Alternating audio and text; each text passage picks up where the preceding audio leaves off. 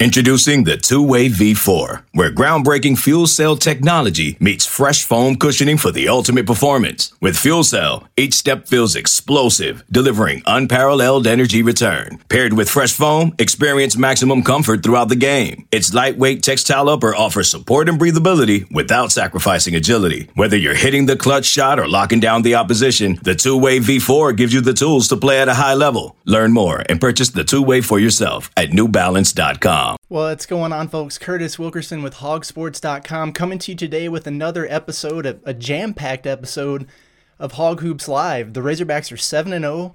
They're top 10 in the country. Some of you are pumped. Some of you are concerned by what you've seen so far. I get it. We're going to talk about it. We'll break down last night's win over UCA. We'll preview the upcoming schedule, take a dive into what we've seen from the Hogs so far, and maybe take an early look at what appears to be a loaded SEC. All that and more coming your way today on Hog Hoops Live.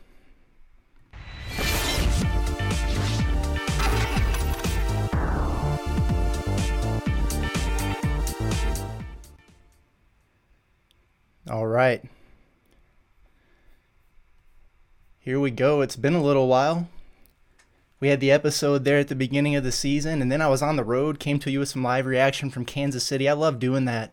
That was a really awesome event. Before we get started with the show today, I obviously want to remind you of all the ways to watch and listen. You can follow along with us live on our Facebook page.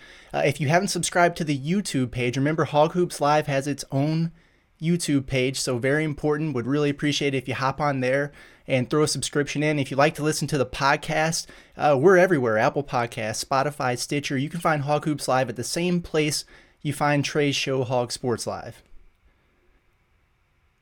Honestly, if you're following along live right now and you haven't already subscribed with us at hogsports.com, you need to consider it strongly.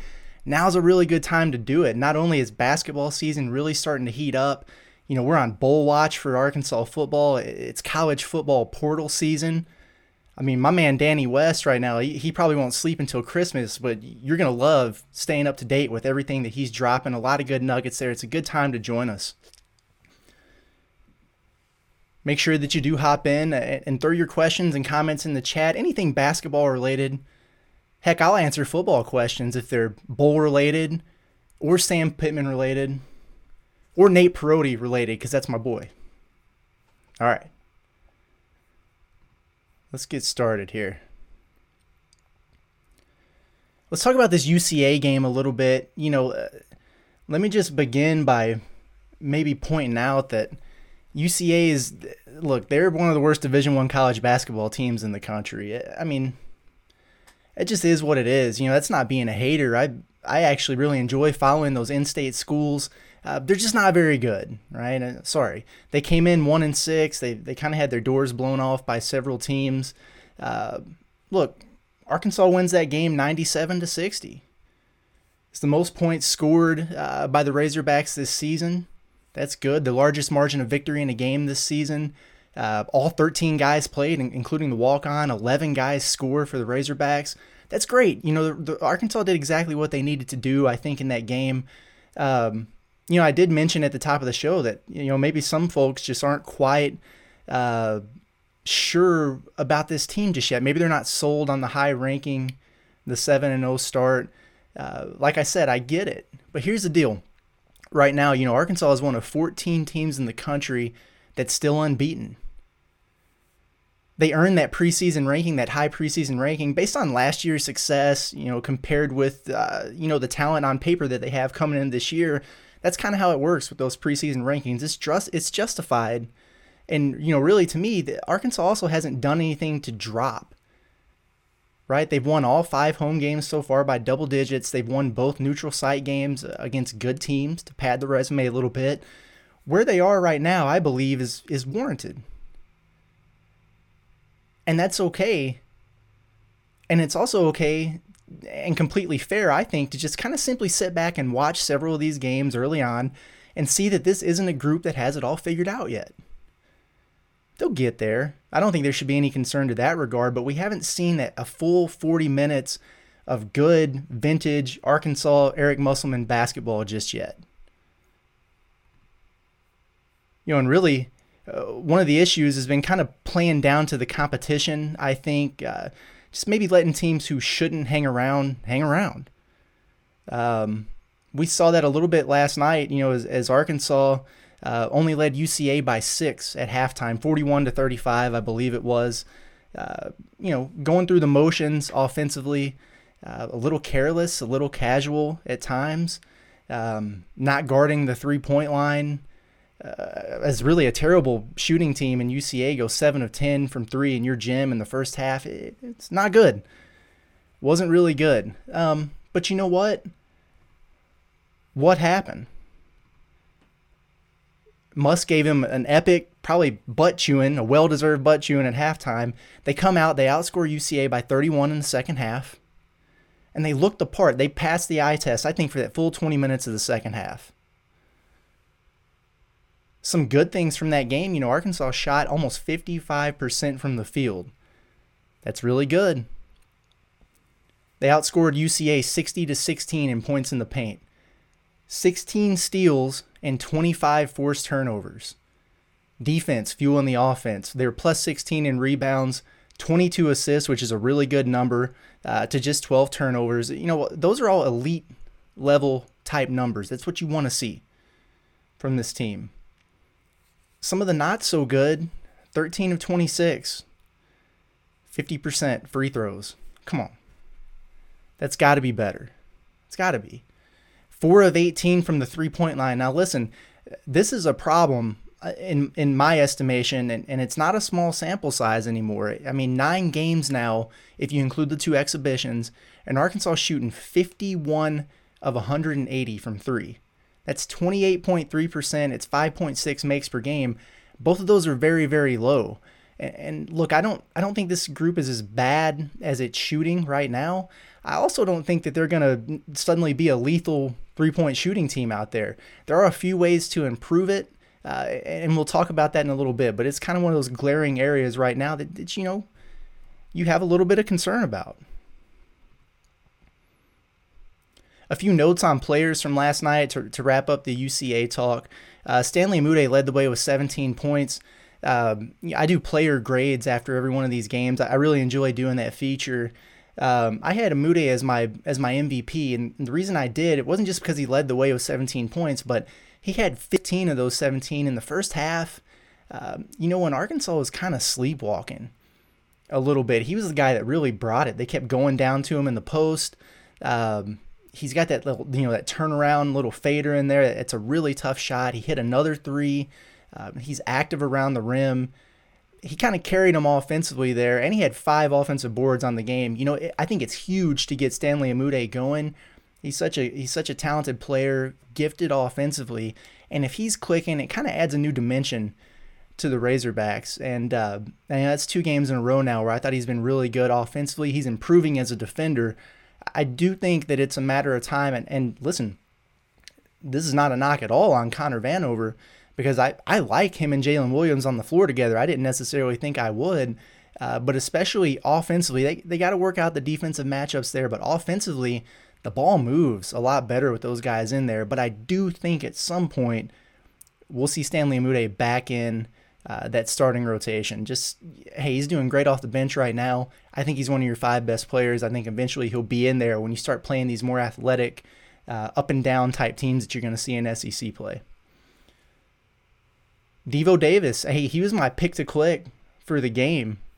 The guy that I thought might have a breakout performance. I thought, probably the first 10 to 12 minutes, he looked a little lost out there. Kind of what we've seen so far this year, just a little bit uncomfortable, a little unsure. But I think from that point on, we finally got that vintage Devo game that we've all kind of been waiting for. Right? 16 points. I think he was 6 of 9 from the field, 6 rebounds. He was really attacking the rim with purpose. He's got that herky-jerky dribble, and he's just long, crafty with that left hand, was getting to the basket, was diving hard on basket cuts and scoring. Those are the things that you like to see from Devo that we haven't seen so far. His defense has been there. He's been a menace defensively all season. I'm talking more on the offensive end. He's kind of been making that transition to the point guard position. And I think he's been maybe overthinking a little bit, like, okay, I'm the point guard now. I'm supposed to be distributing. You know what? I should pass up this good mid-range shot or the opportunity to get to the rim and see if I can hit a guy with a pass. And I thought he was thinking a little bit less last night against UCA, for one. And two, and he mentioned it, Eric Musselman mentioned it after the game, he's just having fun again. I think part of that comes with not thinking so much, but just having fun. He's a passionate guy, and had a little bit of that swagger back about him. He just appeared to be enjoying himself out there on the floor, and he's a better player when he does it. More good Devo means more good Arkansas. So that's a very good sign, very promising sign. Au'Diese Toney, I thought it was really interesting. He got benched in the first half. I guess Muss didn't like what he was seeing. It was crazy. The first half was weird, just very uneven. I said it earlier, kind of sloppy performance there from Arkansas. And, quite honestly, it was probably, like 3 minutes until halftime. I look on the floor, I look over at the stat broadcast, and I go, where the hell is Au'Diese Toney? Where's he at? I feel like I hadn't seen him in a long time. Turns out he just wasn't really bringing it in the first half. At halftime, Musselman said, hey, man, I'm giving you about a minute and a half to go out there and show me you got it tonight, that you're going to bring it. And he goes out there in the second half. He goes 6 of 6 from the field. He scores 14 of his 16 points. He was a madman. I think he scored 9 in a row at one point when Arkansas really started to gain that separation that put the game out of reach. Looked really good. He was challenged. He accepted the challenge. Jalen Williams, man, 8 points, a career high, 13 rebounds, which is awesome. He just continues to be such an unselfish player for this team, impacting the game in so many ways besides scoring. But this is getting crazy. Like, can we get the man a double-double, please? Can we just do that? I mean, how many times has he come up one basket short? I can think of 3 or 4 off the top of my head. I know they monitor that stuff. And you've got 24 staffers there on the bench. The next time Jalen Williams needs one more bucket to get a double-double, run a set to get him a post-up every possession until he gets it. The man has earned it. Get my man a double-double. Great game, though. Great game. JD Notae, I thought it was a little bit of an underrated night. 10 points on 10 shots. Game high 6 assists. He had 3 steals, a few turnovers. The thing about him, guys just don't want to bring the ball up against him. The way he defends right now is just high level on ball. I thought he looked pretty good. Chris Lykes didn't shoot it well from outside. Arkansas needs to get him going. Him and Notae from 3. Notae did hit 1. I think he was 1 of 4 on the game. But with Chris Lykes, he was 3 of 7 from the floor, so not taking a ton of shots. But 0 of 4 from 3. This is a guy that hits about 50 threes a year throughout his career, 35+%. You need that from him. And Arkansas's not shooting it well from 3 right now. And their 2, most high volume and decent percentage shooters in Notae and Lykes haven't really been cashing in. You got to have those 2 guys knocking them down, even if it's going to be streaky. It's been an extended cold streak for both of them, so hopefully they get it going. But what I did like about Chris Lykes, 5 assists and 0 turnovers. So he was passing up. Sometimes he'll take those contested mid-ranges or, really try to go in there and mix it up against some big guys inside. He was sacrificing some shots and hitting guys. He had a really nice just no-look drop-off pass to Devo for a layup. I thought it was one of the plays of the game. But 5 assists, 0 turnovers, hey, you'll take that from your 6th man. And then the last guy I want to mention, we'll move on from UCA, Jackson Robinson, who I think could be a key to turning this shooting issue around for Arkansas. He got 15 minutes of action, 7 points, 3 of 6 from the field. He got loose in transition a couple times. He had a big dunk. I like to see that from Jackson. Okay, buddy, throw one down. That was cool, right? 1 of 3 from 3. He did knock one down. Arkansas hit a little spurt there where they hit back-to-back-to-back threes. Jackson knocked down one of those. To me, he's just the one guy on this team with length who doesn't need to be ball dominant, who can spot up in the corner and knock down catch and shoot threes, spread the defense, space them out. I think Jax can be that guy for you. And if you can find him 10 to 15 minutes per game like you did last night, and get comfortable with him, and he follows the schemes defensively, he's not going to hurt you there. But if he gets a little bit more confident as a ball handler, a little bit more of a killer instinct, I think he can really help this team out with spacing and obviously knocking down some perimeter shots, which they need. So, not bad. 37-point win, you'll take it. Looking ahead a little bit at the schedule, Little Rock coming to town, so back-to-back in-state games, that's cool. Little Rock coming to town Saturday, 3 p.m. That game is on SEC Network. Darrell Walker, he's going to bring a tough bunch in here. They're always hard-nosed. We know that. They're 4-4 on the season, a little banged up too, so I'm not entirely sure just yet if they're going to be full strength. They were missing a couple key players last night. Listen to this stretch for the Trojans. This is crazy. I saw this actually on their website, but when Little Rock comes to Fayetteville on Saturday, it will be wrapping up a 6-game, 5-state, 4-time zone road swing. That's brutal. 6 games, 5 states, 4-time zone road swing. They got blasted at Colorado State on Wednesday, but listen, we talked about Arkansas. They're one of 14 remaining undefeated teams. Colorado State's also one of those. They're good. Fort Collins is a tough place to play. Ask Chad Morris. At any rate, the Hogs are heavily favored, over Little Rock. KenPom projects Arkansas to have a 27-point win, 99% odds to win. Hopefully, they can build off of that second half performance against UCA, maybe put together a full 40 minutes.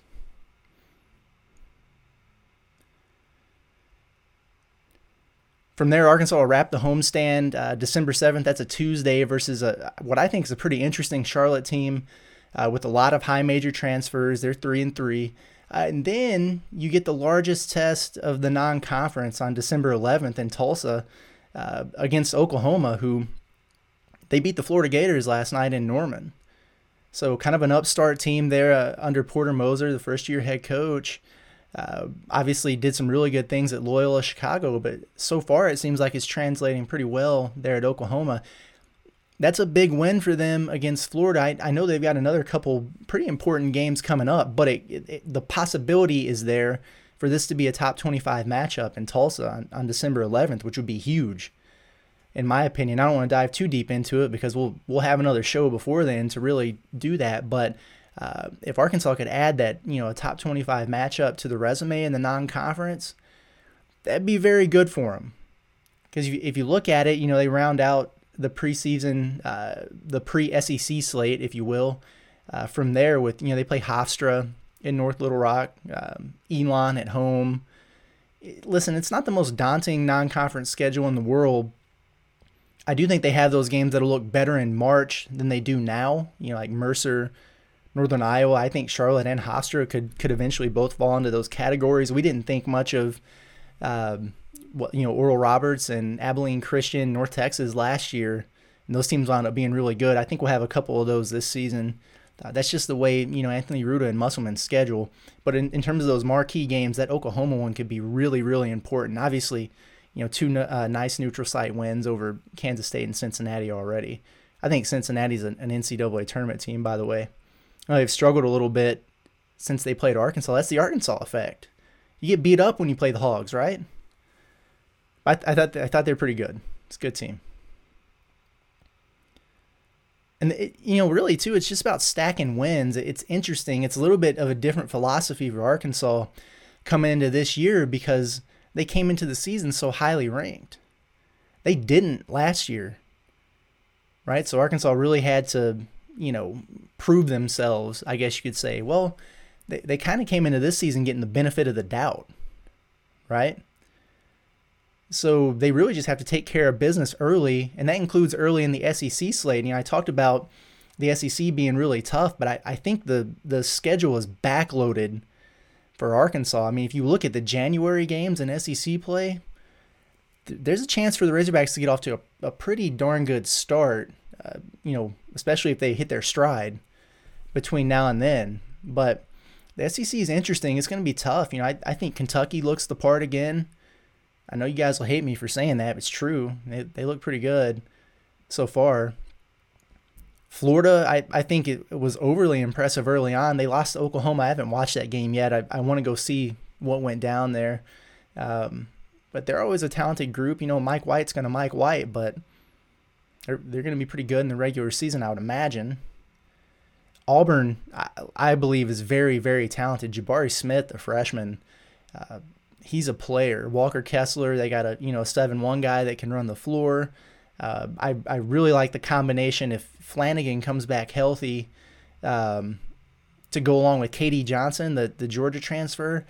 They're going to be a tough out. So I think Auburn's one to keep an eye on. Bama, I've watched them a few times now. I do not think they are what they were last year, but they're still very talented, and it's the style that they play that makes them scary, because if they're hitting when they're jacking up all those threes, they're a tough team to beat.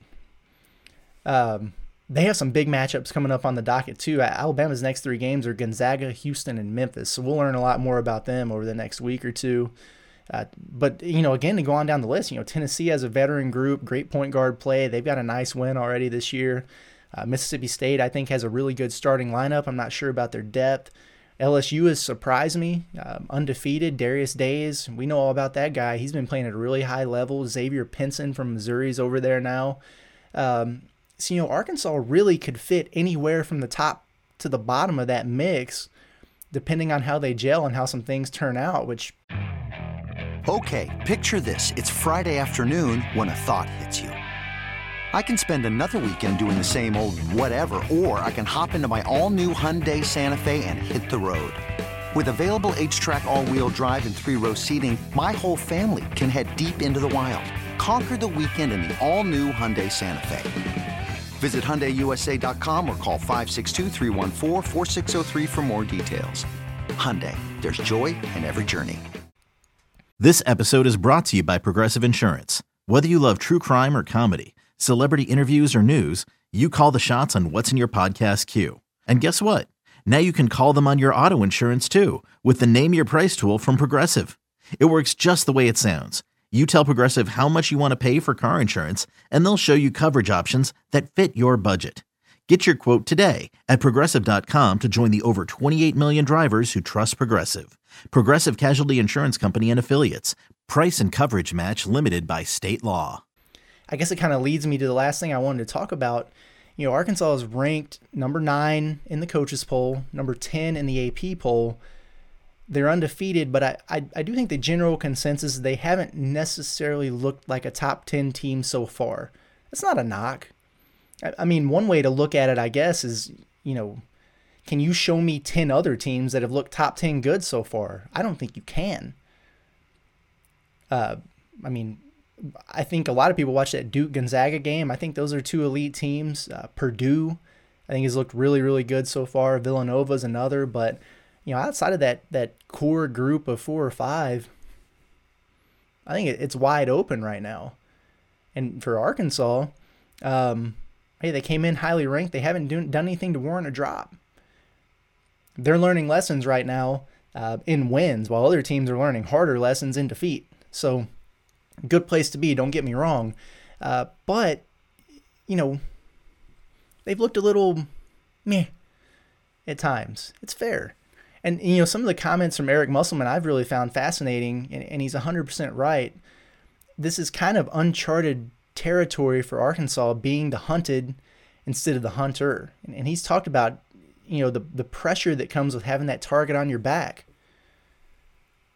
because you're going to get everybody's best shot. And then also, and he uses this phrase, which I think is a great phrase, but he talks about the importance of backing optimism with performance. And it's true. There's so much hype around this team. There's so much excitement built around it. You've got the high ranking. You sold out Bud Walton Arena for the season. There are expectations that come with that, and there's pressure that comes with that. So, on one hand, you've got Musselman, who's trying to balance meeting those expectations with trying to take as much pressure off the guys as possible. We talked about Devo and just relaxing a little bit and having fun.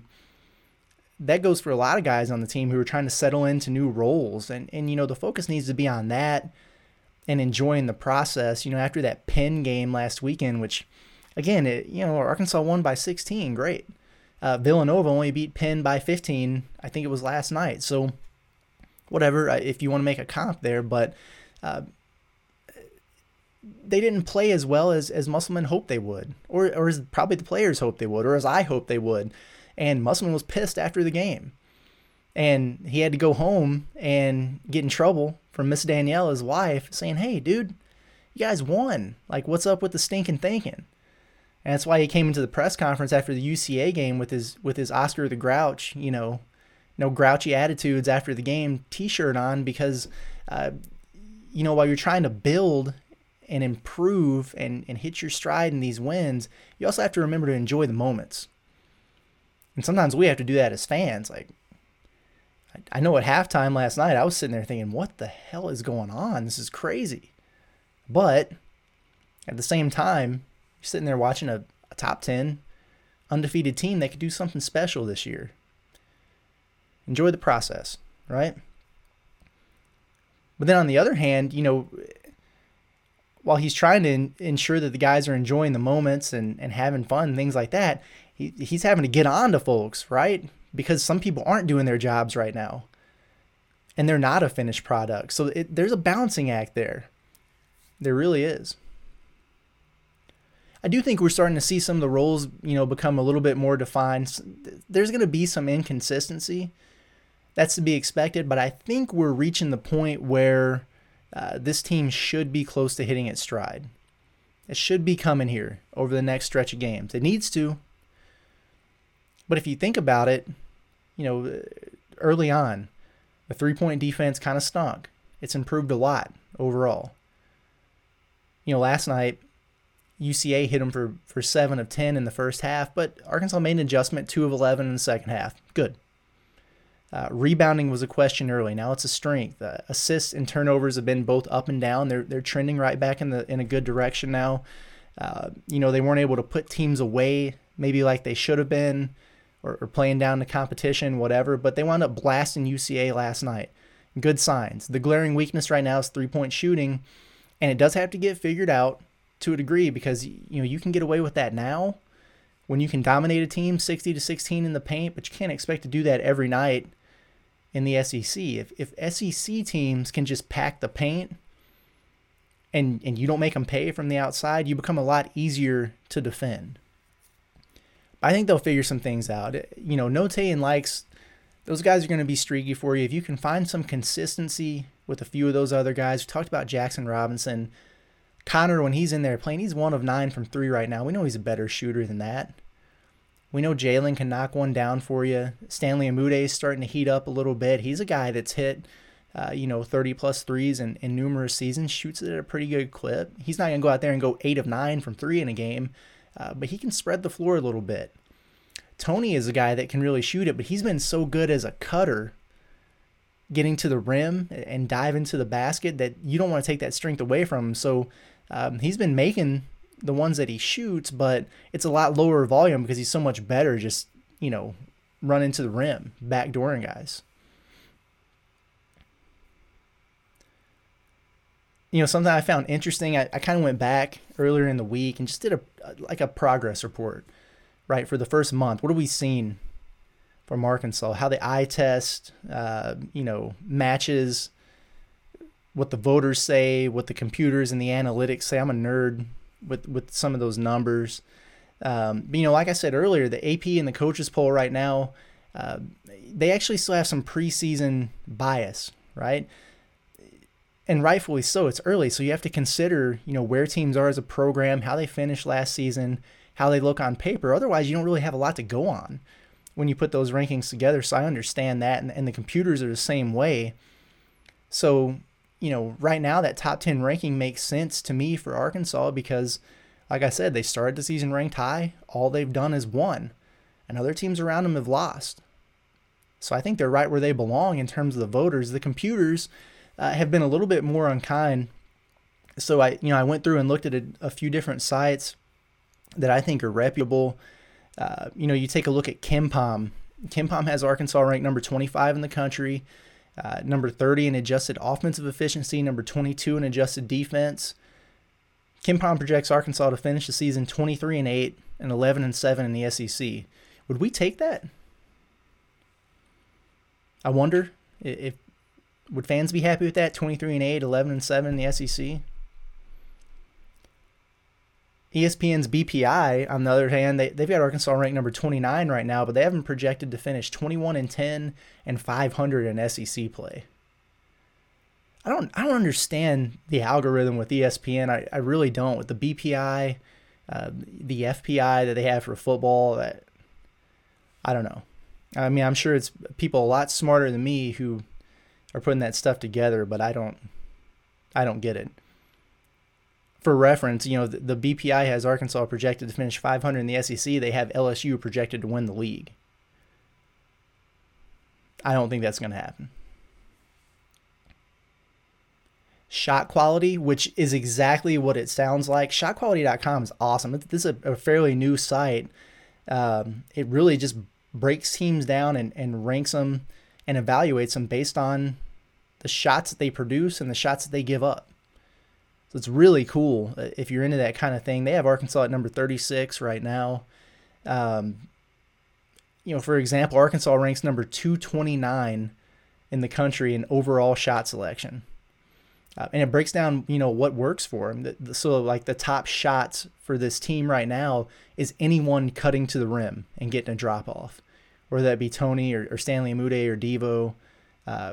Cutters getting to the rim, layups, great shot, makes sense. They break it down by player. So right now, the guys who stand out, Aldis Toney and Connor Vanover, both rank in the top 10 percentile nationally in points per possession based on the shots that they take. Well, that makes sense. But you think about Toney doing all his basket cuts and offensive rebounds and putbacks. Connor's done all of his work around the rim or getting to the free throw line so far. So those are good quality shots. Kind of makes sense. Really, really cool site. But the last analytics site that I wanted to bring up is Torvik, which I think is pretty interesting. The knock on these analytics, again, they have some of that preseason bias baked in as well.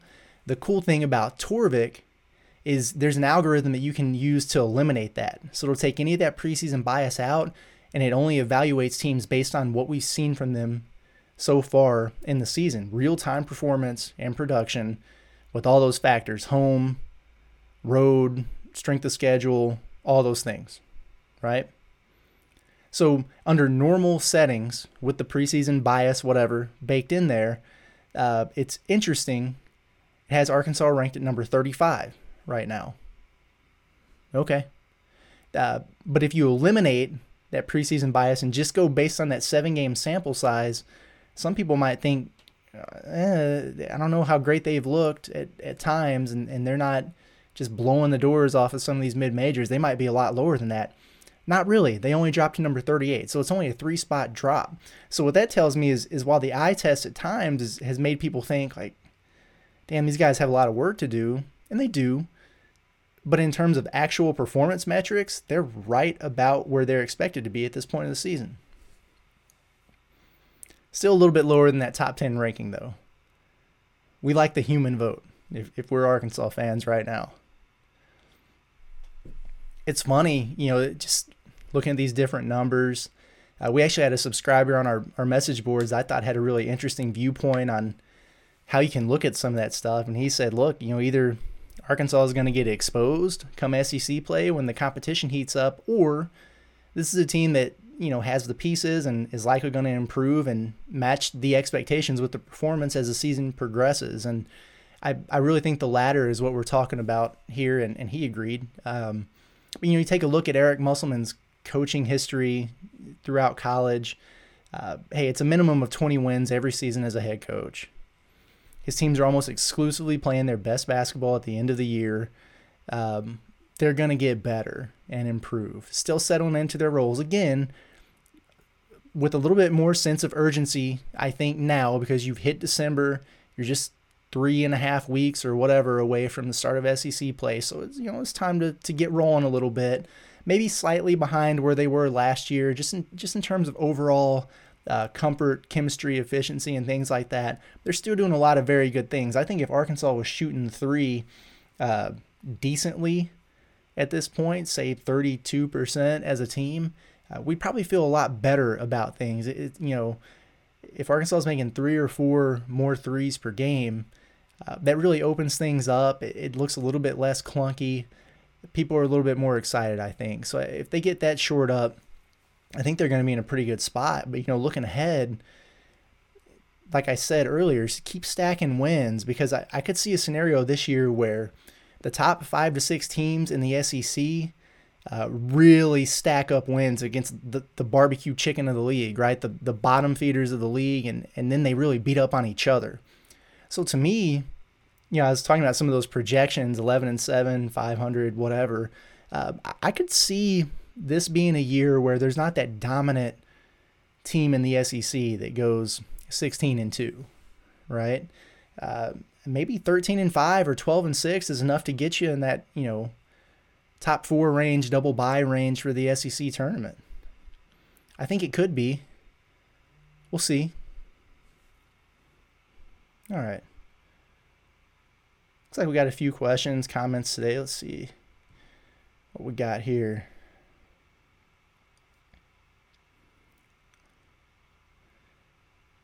Josh Wilbank says they are good. I agree. Todd Drake says, are we still recruiting Anthony Black? The interesting thing about Anthony Black is, I think, with for those who don't know, Anthony Black's 5-star borderline top 25 prospect in the 2022 class, Duncanville, Texas, 6'7" point guard, super talented player that Arkansas was heavily on. He ran into a situation, an eligibility situation. You guys remember what happened with Nick Smith, where for a while there, we didn't know if he was going to be able to play for North Little Rock. He got it worked out.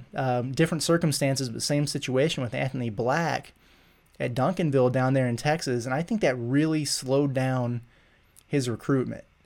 At the time, I think Oklahoma State was probably leading there.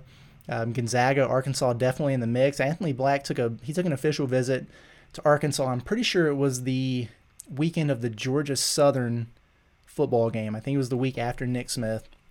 Had a really good time. By all accounts, really enjoyed it, was really impressed with everything that Arkansas had to offer. Then that eligibility stuff happened, and for about a month, I think they really put the recruiting stuff on the back burner to focus on that. And he's cleared now, so he's back in action, or I don't know what they call it. It's temporary. I guess at any point they could revoke his eligibility. And this is nothing of his doing, by the way. Really unfortunate circumstance. But I do think that slowed things down. It's interesting. I think Oklahoma State is the favorite at this point. Every time he's been in action, they've had the full staff out there. Arkansas hasn't been as heavy of a presence. But I don't think that means they've stopped recruiting him. Keeping in touch, talking to him. They're also recruiting some of his teammates. You think about 2023 guy like Ron Holland, 5-star forward. So Arkansas is going to be out there and be around. And I guess the thing that I would say is, the early signing period is past at this point. Arkansas signed off all 5 of their commitments. But that next opportunity is not going to come until the spring. There's a long time between now and then. So if I'm Arkansas, I continue to stay engaged, kick the tires, and see what happens. Because, maybe he's an Oklahoma State lean right now, but who knows what's going to happen with that situation, right? Like Mike Boynton as the coach, but they're dealing with that postseason ineligibility. Does that derail their season at all? Are they going to rally around it? You never know what's going to happen there. You never know what's going to happen in the transfer portal and things like that. So I think it would be wise, especially if you're recruiting one of his teammates, hey, stay involved with Anthony Black. I don't expect Arkansas to be the final landing spot there, but who's to say that couldn't change by March or April when it's decision time for him? I guess he could make a decision before that, but he can't sign until the late signing period. So not expecting it, but maybe that door is left cracked just a little bit because there's so much time between now and then. It's a good question. Isaac Rowley says, Hog Hoops Live. Yes, sir. I enjoy this. I miss it. It's always weird to start it up. Like, you want to get the show started around the beginning of the season, but it's usually jam-packed with everything we got going on with football and then Thanksgiving holiday. I don't know if I'd have a single person watching this or listening to it around Thanksgiving. Maybe travel time. I didn't think about that for the podcast. But I was in Kansas City, so we had a couple of videos there. But it's fun. It's a good show. I enjoyed doing it. Josh Wilbanks says they have not played anybody that could outscore them yet. That's true. It's very true. You think about some of the more difficult games they've had. I immediately think about those 2 neutral site games, right? So Kansas State and Cincinnati, but those are both defensive heavy, punch you in the mouth, physical type teams. But you're right. They're not the teams that are going to light up the scoreboard. I think probably the best offensive team Arkansas has faced so far, Northern Iowa, probably. The group that came in here and hit 17 threes and lost. Which, by the way, that win's looking a little bit better now that they went and beat number 16 St. Bonaventure. But that's true. So that they're going to be facing some more offensive talent at some point here. So they've got to be able to match it. And they do. Arkansas's got a lot of firepower offensively, but I do mean from the three-point line. It's one thing to be playing better three-point defense than Arkansas has, right? But when you're not making shots yourself, it's almost like every time the opponent makes a three, it's amplified. It's like they hit 2 because you're not sure you can go down there and answer with one of your own. Right? And so like I said, I don't think Arkansas is going to suddenly become a team that shoots 40% from 3. And they're knocking down 12 to 15 a game. But, if they could get to that 32 to 33% range and give you 8 a game, enough to keep people honest, enough to spread the floor, enough to create a little bit of a spurt at times. And they'll get it, I think, especially from guys like Note, Likes, Jackson, if he starts getting more run. Then you're in a pretty good spot. Just be average as a shooting team because you excel at everything else. Then I think you're going to be okay. That's a good point, though.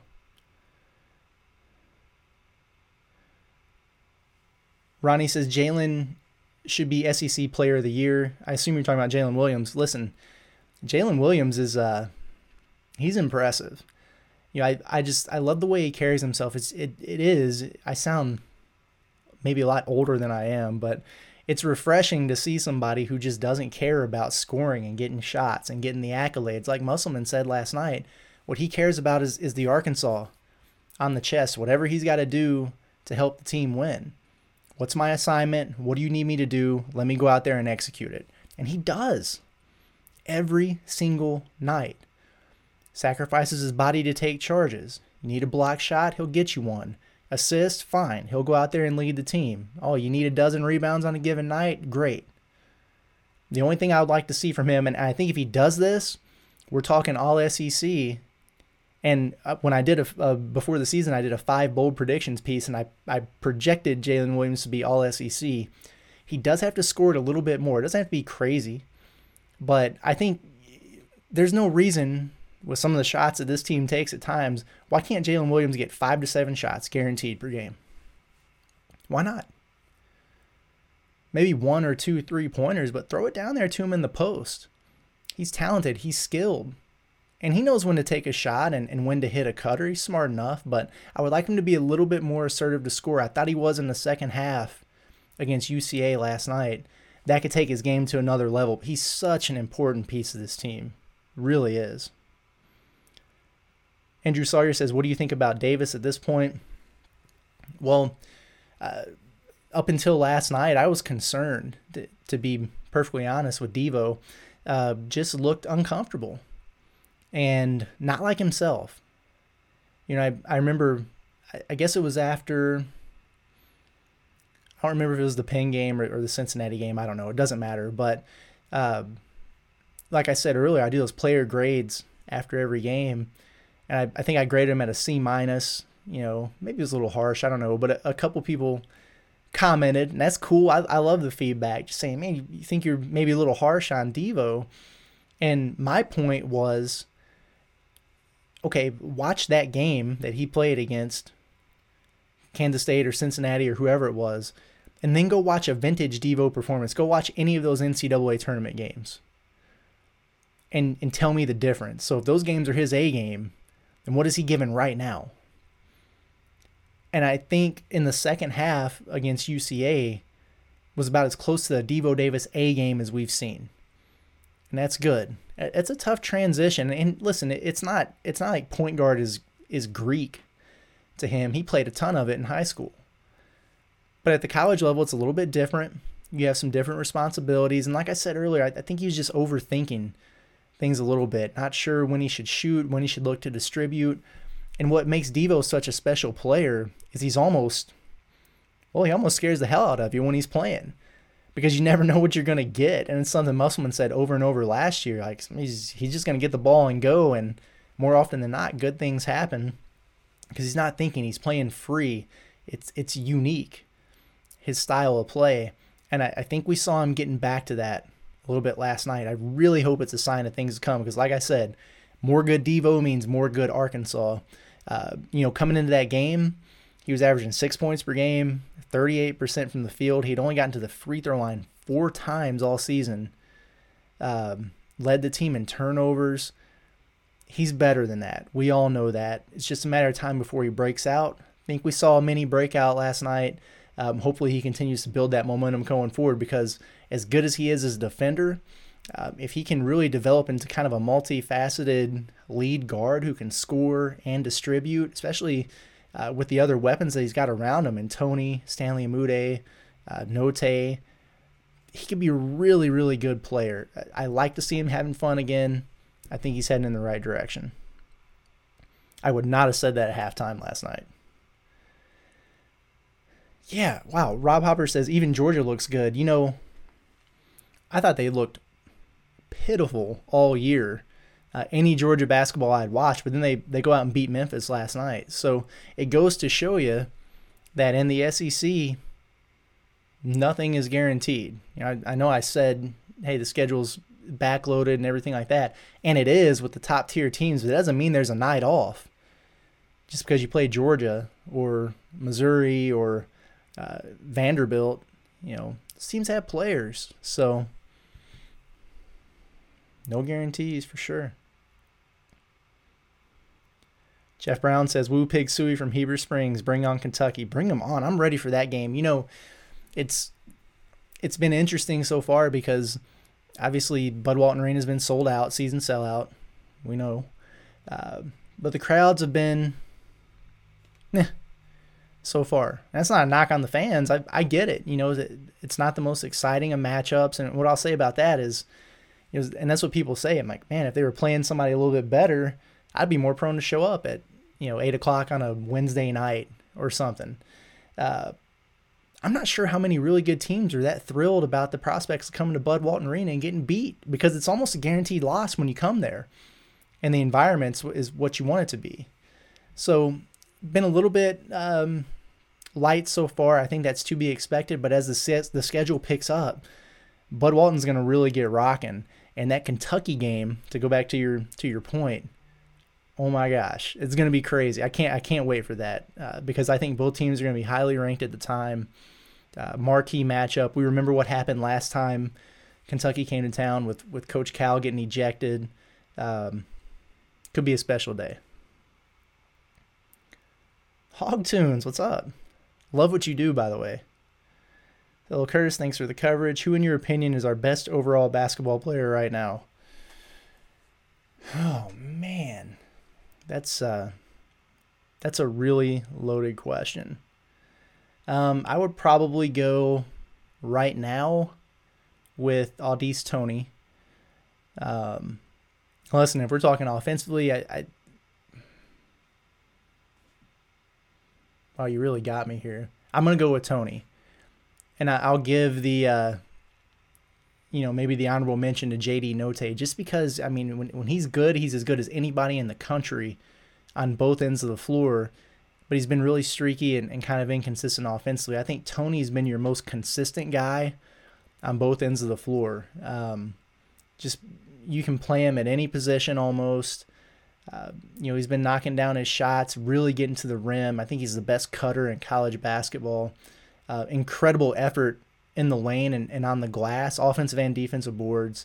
And then defensively, I think Toney's so important to this team because they're going to get to the point in SEC play where they're playing NBA draft pick wings every night that might be sized out of like Devo or JD's range in terms of matchups, who you want him to guard. And Toney, at 6'6 plus, he's 210 pounds, big, strong guy. What he can do defensively inside and out, I think is huge for the team. And there's no better example than what he did against Cincinnati. Jeremiah Davenport's a guy who just torched Illinois for 20-plus points in a blowout over them. He's their leading scorer. And Aldis goes out there and shuts him down. Nothing. 0 points, minus 15 with him on the floor. That kind of lockdown defense to go along with what he's giving you offensively and on the glass, just complete player. I'll give it to Aldis for now. Justin Starn says, can you please explain the new game statistical platform they use during in-game that are provided to the benches on iPads that I've seen them talk about? Yeah, so I'm still trying to figure out some of that myself, but what I will say, it was really cool. In Kansas City on press row, they had those tablets available for us. And there's a software called Shot Tracker that they use. It's unreal. They'll put a little, like a chip in people's jerseys, and you can kind of track every bit of data, from shots to, where it came from. Was it running off of the screen? Was it pulling up off of the dribble? Was it, second side to third side rotation with ball? It's crazy. Any type of scenario you could imagine, they can come up with, and it's all in real time. And so I think that really gives coaching staffs the ability now to follow that a lot better, because I know when I was coaching in NAIA ball, we weren't really sure. We'd have a GA that was kind of, trying to do the shot chart and track it the best he could. During timeouts, we might get a printout of the stat sheet. But now you have this all right in front of you. And if you want to look at something specific, boom, boom, boom, make a couple taps, and then you have the information that you need. If another player comes in off of the bench and you need to get a report on him, boom, boom, boom, make a couple taps, swipe left, whatever you do, and you got all the information you need. So I think it just streamlines things quite a bit. But I'm not exactly sure what all they have access to with that. And so that's something I need to look into. I might ask that question at a press conference, actually. That's a really good thought. Jeff Brown says, ESPN actually paying attention? I don't think so. Listen, I don't know. BPI, FPI, I don't know. I don't know what's going on there at all. Joshua Miller says we're playing tougher than our opponents in the second half of games. That's true. A little bit flat to start, it seems, at times. Muss has talked about that spurt ability where team will look dead in the water and all of a sudden they put a 15-2 run on somebody. We've seen a lot of that. Again, still waiting for that full 40 minutes. I thought they kind of sleptwalked through the first half last night, but you're right, a lot tougher and more intense in the second half. I guess you'd like that more than the alternative, right? If you're going to pick a half, be better in the second half. But hopefully we see a little bit more consistency moving forward.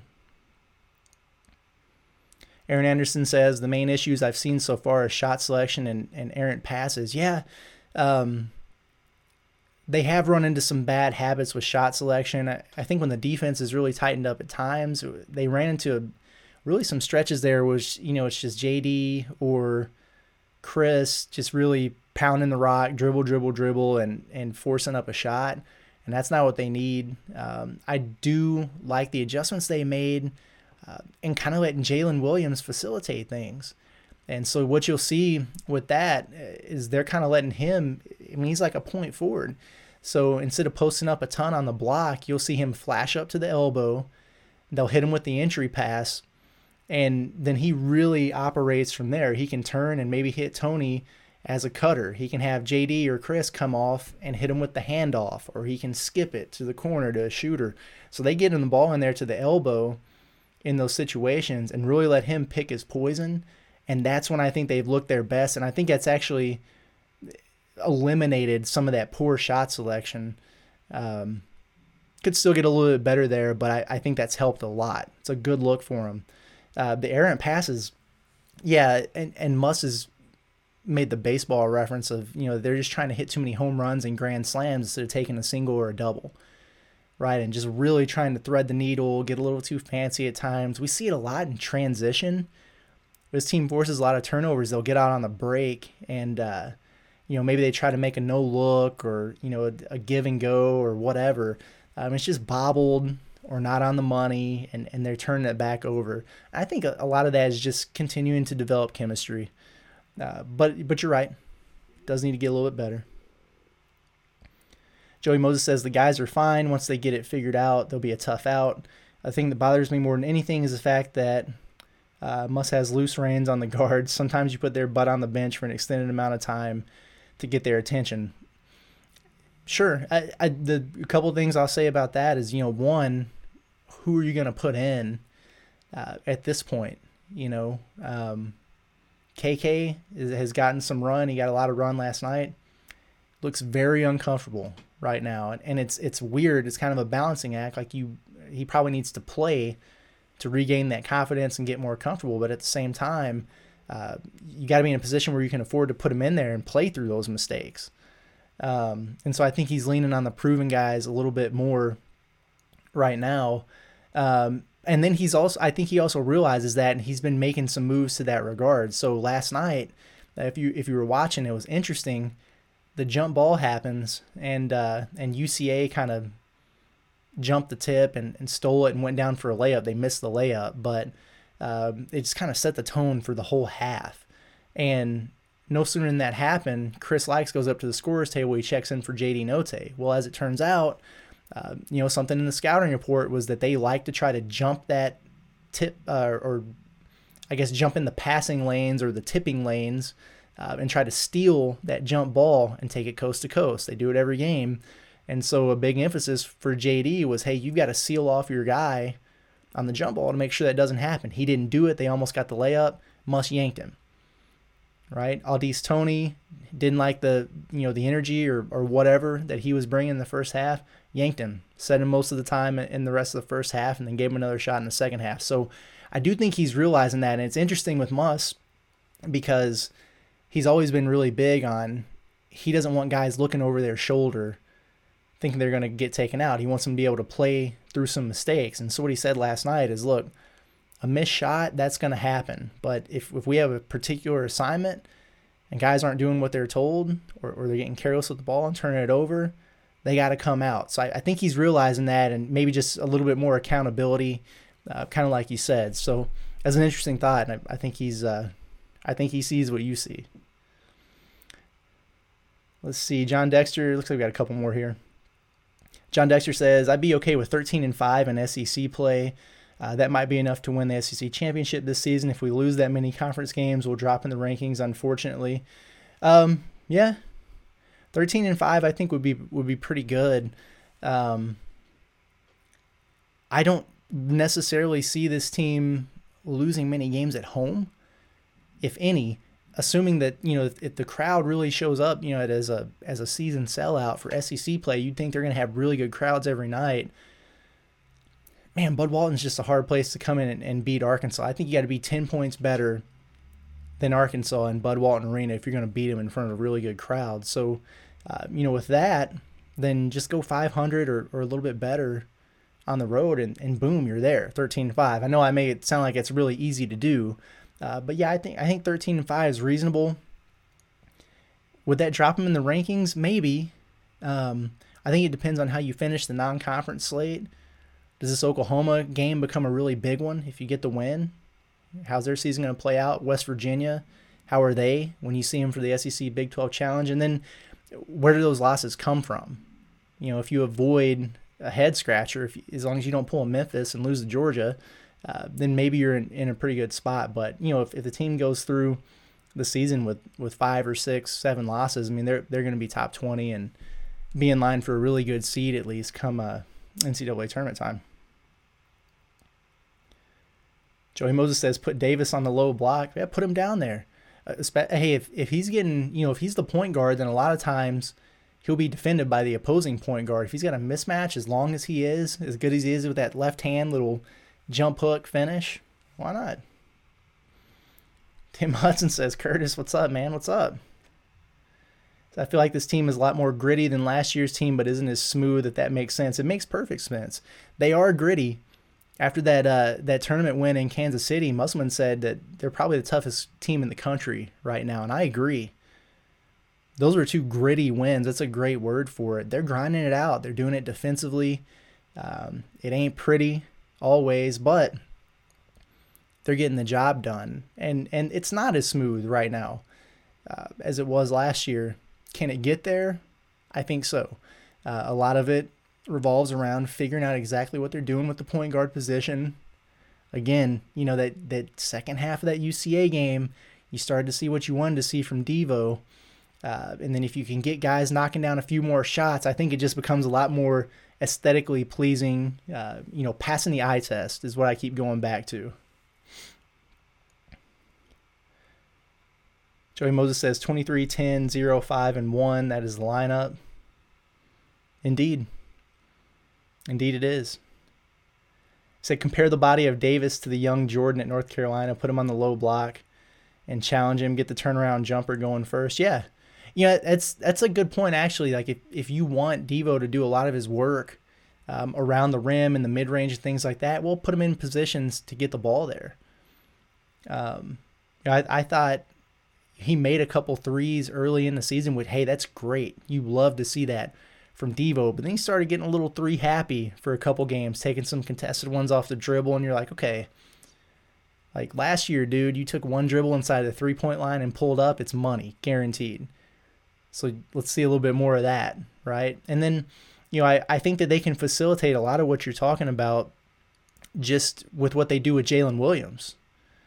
Enter it in there to him at the elbow, let Devo maybe run off a handoff.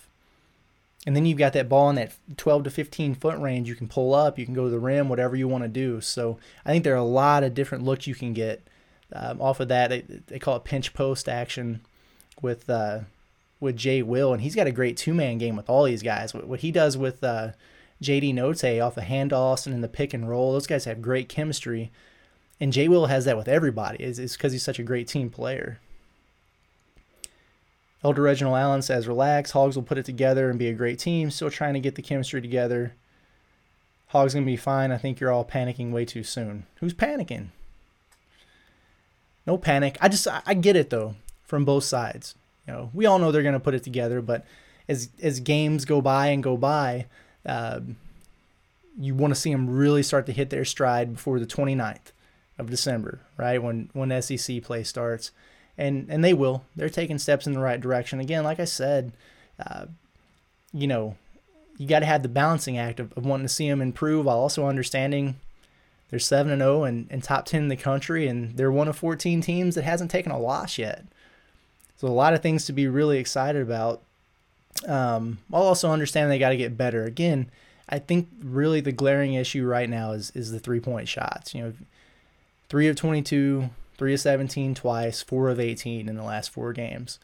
If they're getting 5 or 6 makes even in those games, just a couple more a game, I really think it changes a lot of the perception that some people have that, they're struggling or they're not as good as last year or whatever people might think.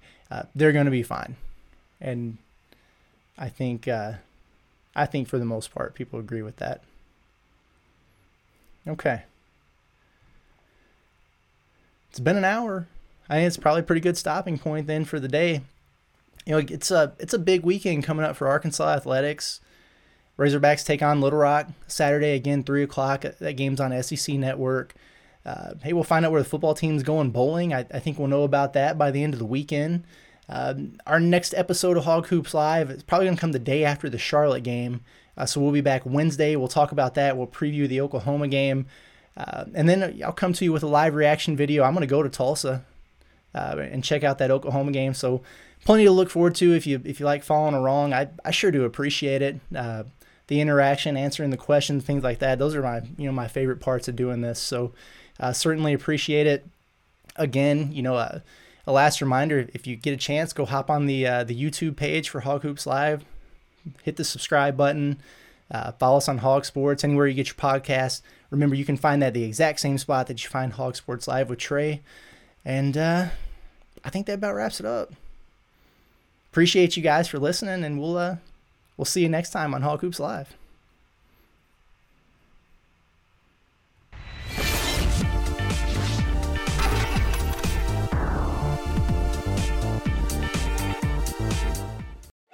You can now relive the best best moments of the UEFA Champions League 24/7. The UEFA Champions League channel is a new 24-hour streaming channel serving non-stop goals, highlights, and full match replays from the world's most prestigious club competition. Reminisce on your favorite moments, legendary players, and brilliant goals with the UEFA Champions League channel, streaming around the clock on Pluto TV and the CBS Sports app.